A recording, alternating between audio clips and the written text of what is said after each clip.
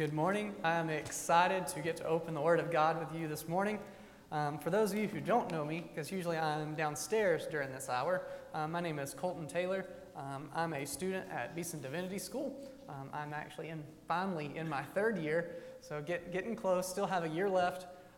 And I have served here at Liberty for the past year with the student ministry. I work with Matt, do pretty much anything he tells me to do, and also focus with the middle school students. So like I said, I'm excited to get to share the Word of God with y'all. So if you have your Bibles, go ahead and open with me to 1 John chapter 2.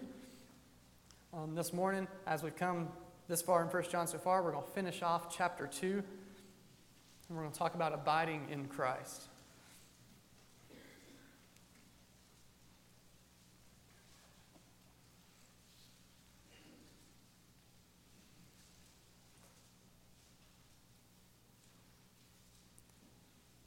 So in 1 John chapter 2, starting in verse 26, John says, "I write these things to you about those who are trying to deceive you. But the anointing that you received from him abides in you, and you have no need that anyone should teach you. But as his anointing teaches you about everything, and is true, and is no lie, just as it has taught you, abide in him.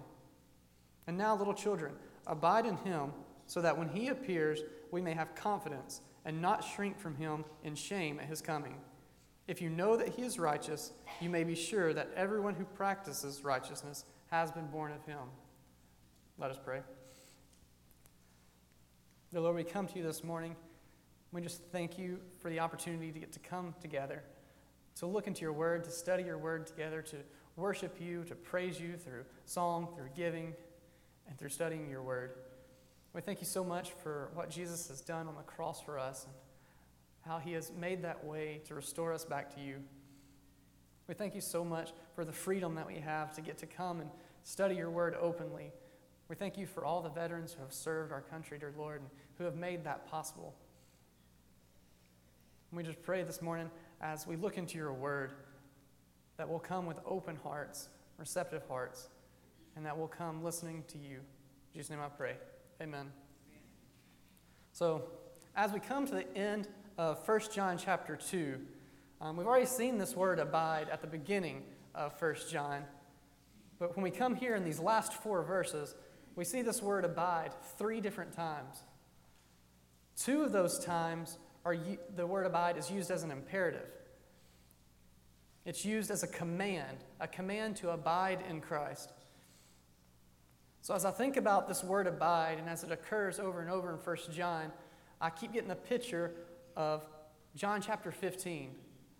When Jesus tells his disciples, he says, "I am the vine and you are the branches." Jesus paints a beautiful picture of what it means to abide using a grapevine. See, the branches on a grapevine are totally dependent on the vine that they are attached to. They need that vine for everything they need in life. The vine is connected straight to the roots and draws all the water and all the nutrients that the branches need to survive. And apart from the vine, the branches are dead. But maybe you say, "I've never seen a grapevine. I don't know exactly what you're talking about." This same picture is true with any tree. The branches, apart from the trunk, cannot survive. The trunk of the tree draws up the life needed to sustain the branches. And it is only when connected to, having fellowship with, and abiding in the vine that the branches have life and are able to produce fruit. In John chapter 15, Jesus even goes as far as to say that the branch that does not abide in the vine does not produce fruit, and it withers, and it is to be thrown away. So to abide, that word, to abide, it means to have fellowship with, it means to remain in. So exactly what does that mean, to abide, to remain in, to have fellowship with Christ? In 1 John chapter 2, verse 6, John tells us that to abide in Christ means to walk as he walked. So as we abide in Christ, we remain in Him as the source of our life. For we know apart from Him, we would just wither. We would just deserve to be thrown away. So as we remain in Him, we walk as He walked. Already in the first 2 chapters of 1 John, we've seen that to walk as He walked, we must remain in truth. We must obey His commands. We must love our brothers and our sisters. In these past 2 weeks, as the enemy has attacked, I've had to evaluate my own life to see where I have failed to abide and remain in Christ. And so here, as we get to the end of 1 John chapter 2, John gives us 4 more pictures of what it looks like to abide in Christ. And that first one, in verse 27, it says, "But the anointing that you have received from Him abides in you." So abiding in Christ means abiding in our anointing. To be anointed means that we have been chosen, that we have been set apart, we have been ordained for God's special purposes and service. We see this idea of anointing all throughout the Old Testament with the prophets and with the priests and the kings. We see before they go on to perform their service, they are anointed with oil and they're set apart for the service of the kingship or the priesthood. In Exodus chapter 28, verse 41, we see Aaron and his sons being anointed for the priesthood. In this part of Exodus, God has done given the nation of Israel His commandments. He's done given them His law. And He goes through and he breaks down that law and gives them each specific law. And He's about to go through and tell them how they're going to construct the new tabernacle. But before He even tells them about the tabernacle, He gives Aaron and his sons as the priests to serve in that tabernacle. And then in 1 Samuel 16, verses 1 through 13, we have God has decided that He is going to appoint a new king after Saul. So He sends Samuel to Jesse. And his purpose in going to Jesse is he's finding the next king for Israel. And he's going in, he's ready to anoint the next king. And he asks Jesse, he says, "Please line up all of your sons so that I can go through and that the Spirit of God can discern who is the next king." And as his sons come one by one, Samuel keeps thinking, "Yeah, this is the one. He looks like a king." But God says, "No, this is not the one." And Samuel says to Jesse, "Is this all the sons you have?" And he says, "No, they're still the youngest, but he's out tending the sheep." And Samuel says, "Go, send for him, bring him here, and I'll wait."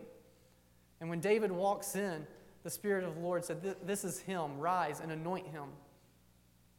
And so in verse 13, 1 Samuel chapter 16 says, "Then Samuel took the horn of oil and anointed him in the midst of his brothers, and the Spirit of the Lord rushed upon David from that day forward, and Samuel rose up and went to Ramah."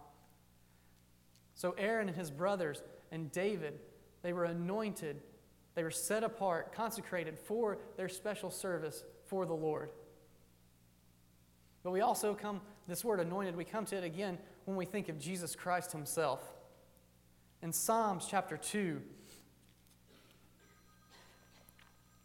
in verse 2, it says, "The kings of the earth set themselves, and the rulers take counsel together against the Lord and against His anointed." Down in verse 6, God says, "As for me, I've set my king on Zion, my holy hill. I will tell of the decree. The Lord said to me, 'You are my son. Today I have begotten you. Ask of me, and I will make the nations your heritage, and the ends of the earth your possession.'"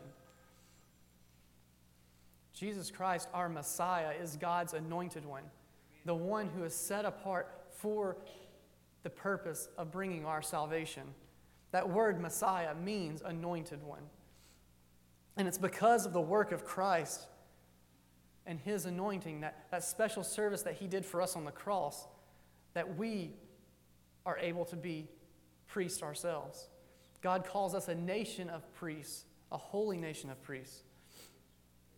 That means that we are not anointed with oil, but we are anointed by the Holy Spirit to be set apart as priests for the work of ministry. This isn't just pastors or teachers. This is every Christian who belongs to the church of Christ. Every Christian is anointed as a priest for the work of ministry. We are set apart. Remember, this whole law that God had given his people was to set the nation of Israel apart from all the other nations. And in the same way, we are anointed, we are set apart when we receive the Holy Spirit into our lives. We're set apart from the rest of the world as God's people. But we're not just set apart to be different or to stick up our noses. We're set apart for the rest of the world. We're set apart to take God to them, to show them his truth and his word. So our question is, do you live as though you have been anointed and set apart for God's purpose?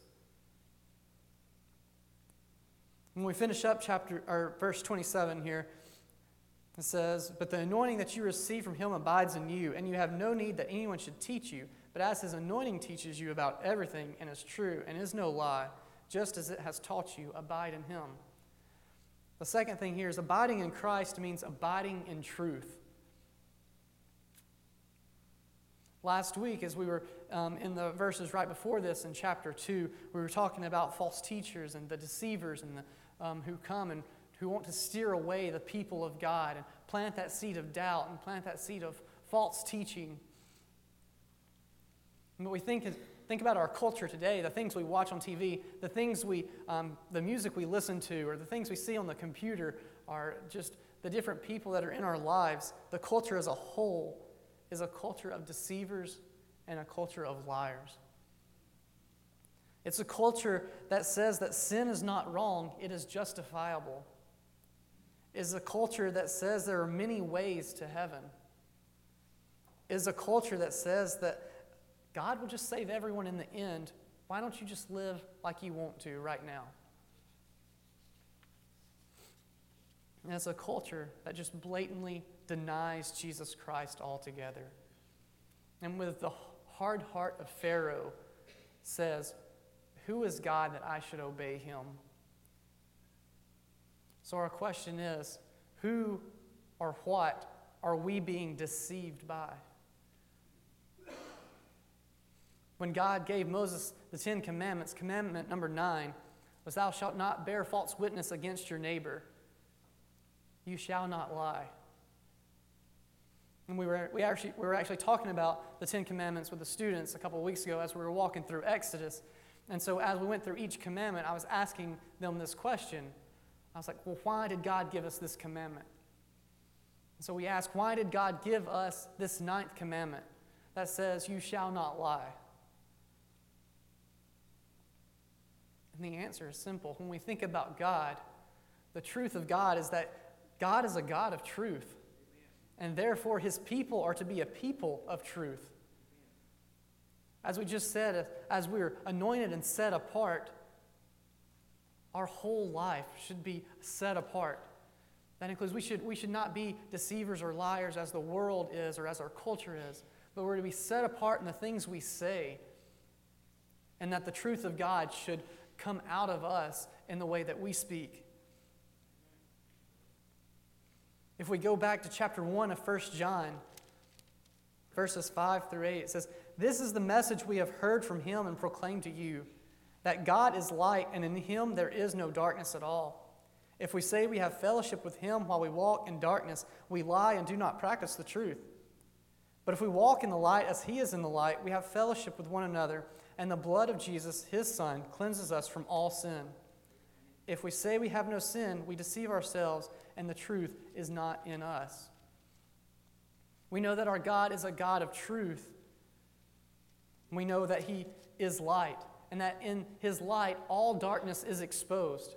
When you light a match in a dark room, that small match exposes everything that is in the darkness. But in God there is light and there is no darkness. In God there is truth, there are no lies. In God there are black and white, there is no gray areas. And that black and white, that truth is found in his word, in his scripture that he has given us. But then we go on to the sentence here in 27. It says, "You have no need that anyone should teach you." We ask, what does it mean that we have no need that anyone should teach us? What is John saying in this sentence? John is not diminishing the authority or need for pastors or your life group leaders. He is telling the believers that if they have received the anointing of the Holy Spirit, they have no excuse in being led astray. We go back up to verse 20 and 21. It says, "But you have been anointed by the Holy One, and you all have knowledge. I write to you, not because you do not know the truth, but because you know it, and because no lie is of the truth." So if we are in Christ and we have come to that salvific knowledge of Him, we know the truth. His anointing abides in us. His Spirit abides in us, and it discerns truth from false teaching. And what John is getting at here is not to get rid of your teachers or your pastors, but to use the knowledge and truth that you have to discern what others are telling you, to discern what is proper teaching from what is false teaching. Let's think of it this way. Think of any major league sports player. We can go with the NBA. By the time you get to the NBA, you've played basketball your entire life. And I'm hoping you're pretty good if you're going to walk in and make millions to play. So by this time, you know the game of basketball. You have a knowledge of how it's supposed to be played. You know the rules. But even major league players, even the NBA players, they have coaches. And those coaches are there to instruct them, to critique them, to keep coaching them and teaching them. But if a coach comes in and tells an NBA player who's played his entire life, "Hey, I need you to dribble with both hands," that player's going to be like, "No, that's not right. That's double dribbling. That's a penalty." He discerns. He knows that the knowledge is there. Think of it. Many of you have worked at the same jobs for 15, 20, or even more years. You have the knowledge of what you're supposed to do. You know what works best and what doesn't. So if a new boss comes in and says, "Hey, I need you to do it this way," you have the discernment to say either, "Yeah, that'll be great, that would work," or "No, that's not gonna fly." It's the same way with this knowledge that we have in Christ. We have the knowledge of who He is and the truth. We have the knowledge here in our hands, the Word, so that when someone comes to teach us or they say something or our culture is throwing lies or trying to deceive us, we have no excuse to be led astray because we've come to that knowledge, to that anointing. When we think about Jesus in Matthew chapter 4, when He's in the wilderness and Satan comes before Him and he comes to Him and he says, you haven't eaten anything for 40 days. You haven't drank anything for 40 days. Just turn this stone into bread. And what does Jesus say? He says, "Man shall not live by bread alone, but by every word that comes from the mouth of God." And then Satan takes Jesus up to the top of the temple, and he says, "Throw yourself down so that everyone can see you, and they'll see how God's angels will catch you and stop you from hitting the ground." And Jesus says, "Do not test the Lord your God." And then Satan takes Jesus up to the top of a mountain. He says, "Look, bow down and worship me, and everything you see I will give to you." Which is foolishness in itself because He already owned everything. But Jesus goes back to Scripture, as He already has twice, and He says, "You shall not worship any other God before your God. You shall not put anyone before your God." So Jesus resists these temptations. He resists the deceiver and the liar himself with the truth of Scripture. So we have to ask ourselves, daily, are you training yourself to discern truth from lies by being in the truth of God's Word? And we move down to verse 28. And it says, "And now, little children, abide in Him, so that when He appears, we may have confidence and not shrink from Him in shame at His coming." So number 3, abiding in Christ means abiding in confidence. When I think about this, I get the picture of when I was little and in grade school, and I would get my report card, and I'm sure that you can all relate here. If I had all A's, I would walk into my parents confidently. I was proud of it. I would hand that to them as soon as I got in the door. With confidence, I'd take it over to my grandmother's house because she'd give me $10 if I made all A's. And so with confidence, I'd walk up smiling, I'd hand it to her, I'd wait for my $10. I was proud. But those of you who have kids, you actually get this on both sides. You've experienced it and you've seen it the other way. If I didn't have all A's, if I had made some bad grades, when I came in the door, I was not confident. I didn't tell them that I'd gotten my report card that day. I didn't walk in and hand it to them. I just went and done what I normally done and just tried to act like it didn't happen. And then, of course, my mom knew what day it was, so she'd call me in, and she'd be like, "Where is it? You haven't given it to me yet," so I know what that means. And so with my head hanging, I'd go and shamefully hand her my report card that did not have the best grades on it. And so when we abide in Christ, we abide in Him so that when He comes in His second coming, we can stand before Him confidently. Because when we think of our holy God and we look at His holy law, and when we look at that, we see how much we fall short. We know we are all sinners. We all fall short of the glory of God. We cannot match up to His perfect standard. We cannot match up to His holiness, to His righteousness. And we cannot help then, but when we think on that, to drop our heads in shame. For we are all sinners, and we none measure up to that perfect standard. See, but when we go over to Hebrews chapter 10, verse 26 through 31 says, "For if we go on sinning deliberately after receiving the knowledge of the truth, there no longer remains a sacrifice for sins, but a fearful expectation of judgment and a fury of fire that will consume the adversaries. Anyone who has set aside the law of Moses dies without mercy on the evidence of 2 or 3 witnesses. How much worse punishment do you think will be deserved by the one who has trampled underfoot the Son of God and who has profaned the blood of the covenant by which He was sanctified and has outraged the Spirit of grace? For we know Him who said, 'Vengeance is mine, I will repay.' And again, the Lord will judge His people. It is a fearful thing to fall into the hands of a living God." So in our sin, not only do we come in shame, but we come in a fear, a scared fear. If I came to my mother in fear when all I had done was made less than A's on a report card or made bad grades, how much worse should I fear the living God who is a consuming fire?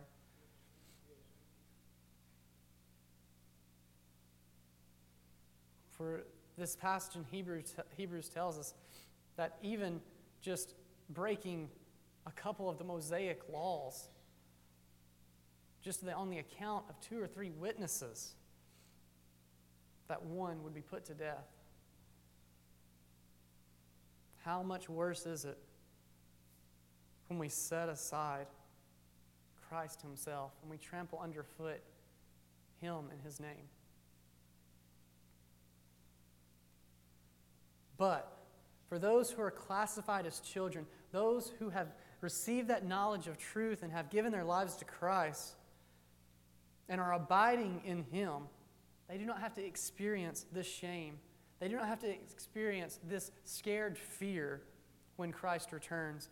Because Hebrews 9 in chapter 10, starting up there in verse 19, it says, "Therefore, brothers, since we have confidence to enter the holy places by the blood of Jesus, by the new and living way that He opened for us through the curtain, that is through His flesh, and since we have a great priest over the house of God, let us draw near with a true heart in full assurance of faith, with our hearts sprinkled clean from an evil conscience and our bodies washed with pure water. Let us hold fast the confession of our hope without wavering, for He who has promised is faithful.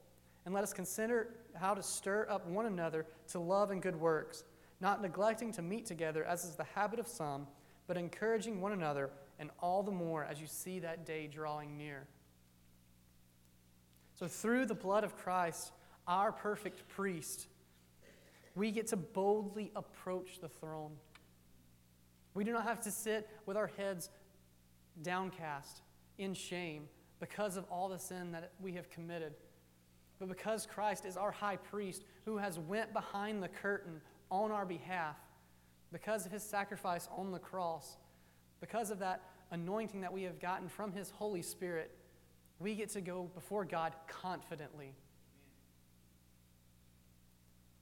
We get to enter with confidence into the presence of a holy God.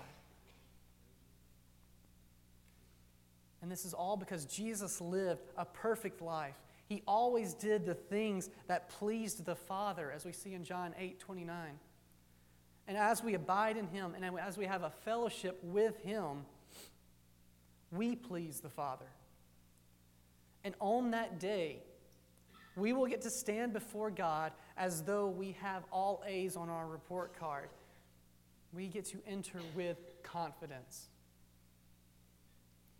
So then we move down in 1 John chapter 2 to verse 29. It says, if you know that he is righteous, you may be sure that everyone who practices righteousness has been born of him.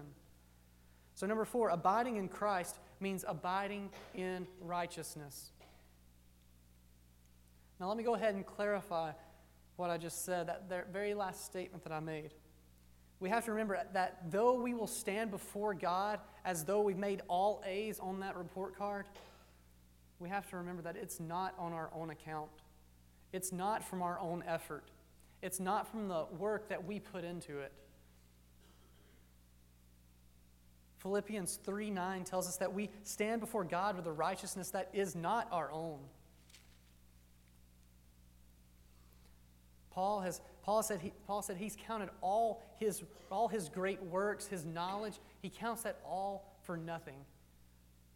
And he counts it all for nothing for the glory and the greatness of knowing Jesus Christ, his Savior. And then he says, and being found in him, not having a righteousness of my own that comes from the law, not having a righteousness that comes from what I've done, not having a righteousness that comes from my good works or my great name, but that which comes through faith in Christ, the righteous from God, that depends on faith.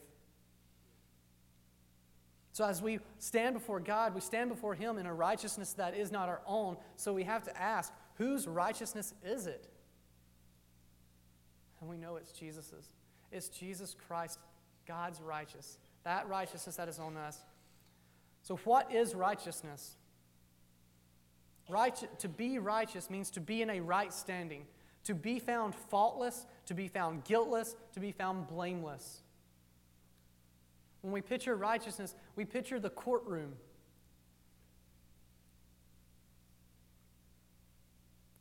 We picture God's righteousness and how God is completely righteous, how he's holy, he's set apart. He's in a right standing. He is faultless, he is guiltless, he is blameless. We know God's righteousness is demonstrated us all throughout Scripture.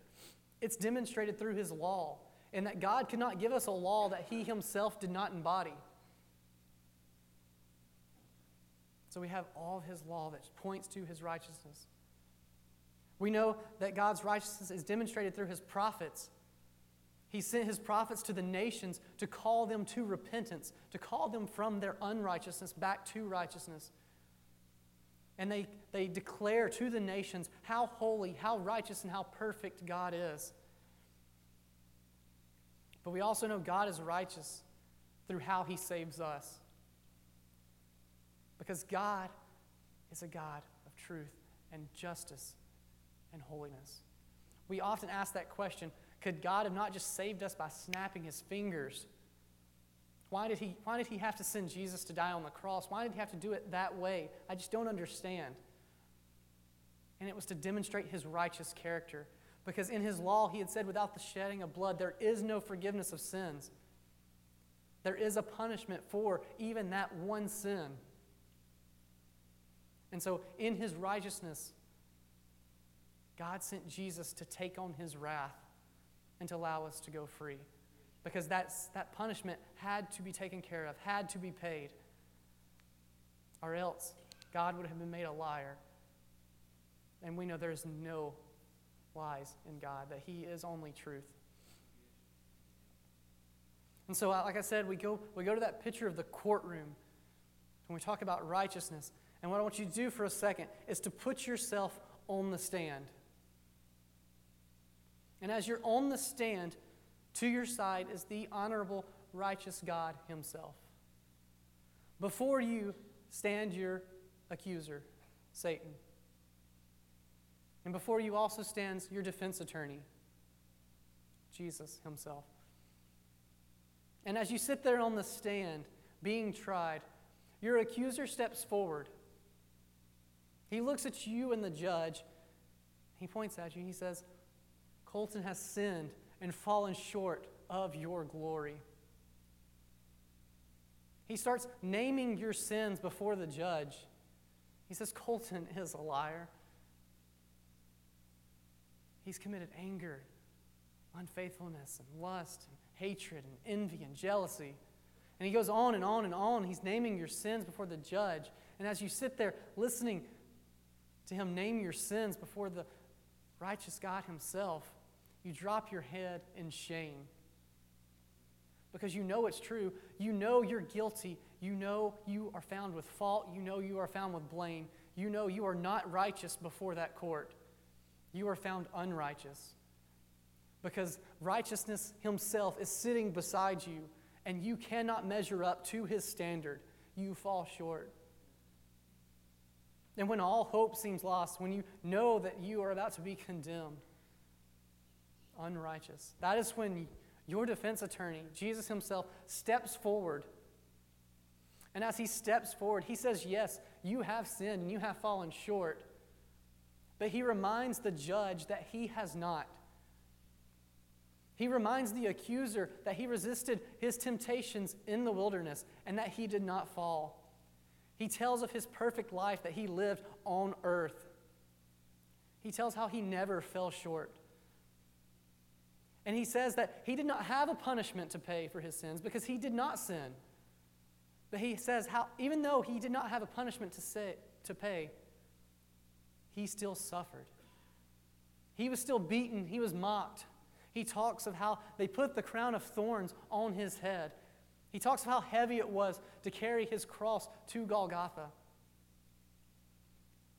And he tells you, as he was put on the cross, that all unrighteousness of the whole world was put onto him, and righteousness himself had to look away. But he says, as he took on all of your unrighteousness, he put all of his righteousness onto you. And it is in that righteousness that we get to stand before God confidently, boldly, because we are no longer standing before God on our own account where we know we fall short, but we're standing before God on Jesus' account, on his perfect life, on his blood, on his sacrifice, on his righteousness.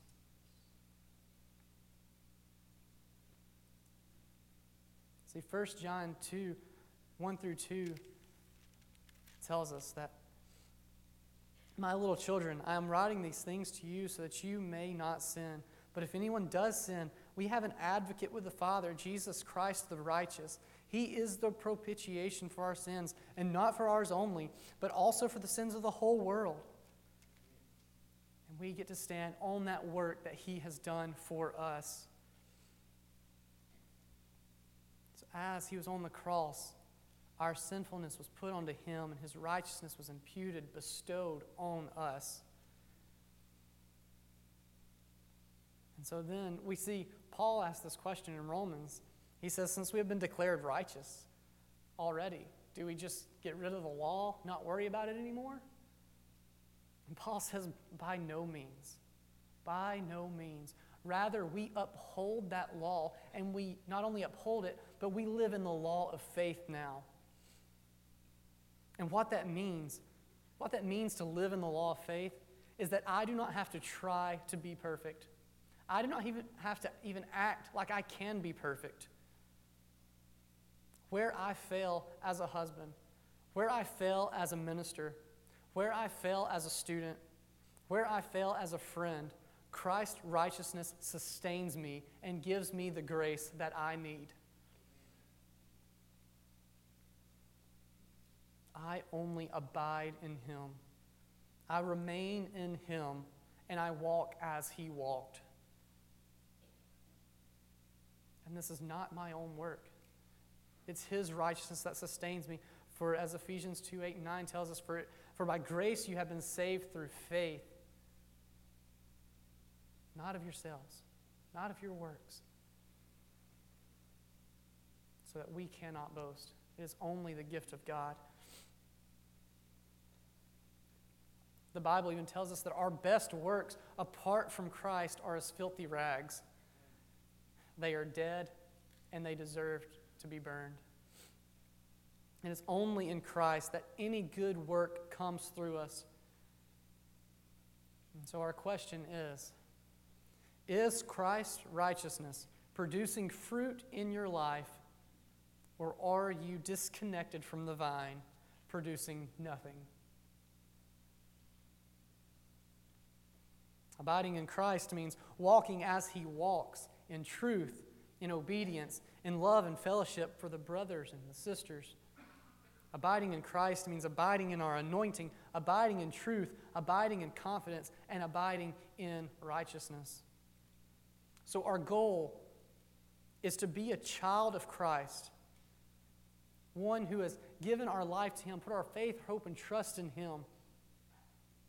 To be a child who is abiding in Christ, never content with where we are, but always wanting and striving to abide deeper. We do that by coming to God's Word, learning His truth, learning who He is, so that we can walk as He walked. For if we know nothing about Him, we cannot walk as He walked. If we know nothing about Him, we cannot discern lies from truths. So we get close to Him. We abide in Him. We remain in Him to walk as He walked. But what if you're the child who is not abiding? As Brother Tim always says, be sure that a Christian can never sin successfully. Your sin will find you out. God will punish His children. He will bring them back to Him.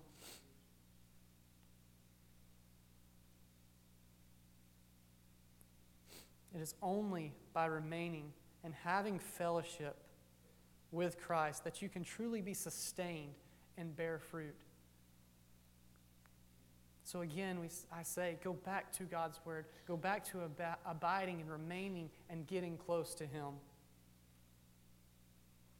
But then we ask the question, what if you're not a child? You've never given your life to Christ and you're not abiding in Him. Because if you don't belong to Him, you cannot abide to Him.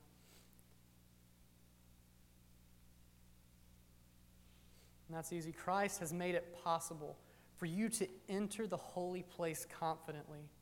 His anointing and His righteousness are there.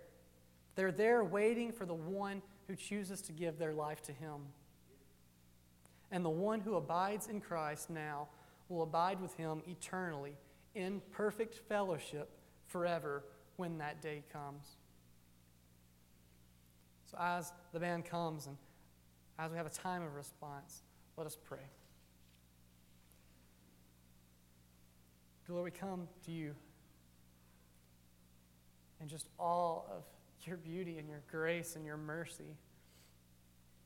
We come in awe for how holy and set apart You are, because we know that Your holiness shows us how much we fall short. And we just pray that we will not let this drop our heads in shame, dear Lord, but we will learn the truth of Your Word, and we will come to that knowledge of You, and that we will abide in You, we will remain in You, so that we can come before You confidently, resting on that righteousness that is not from us, but that righteousness that is from God. and that we will live a life that is set apart for you and for your work, and that we will bear fruit because we are abiding in you, a fruit that honors and glorifies you in all that we do. In Jesus' name I pray. Amen.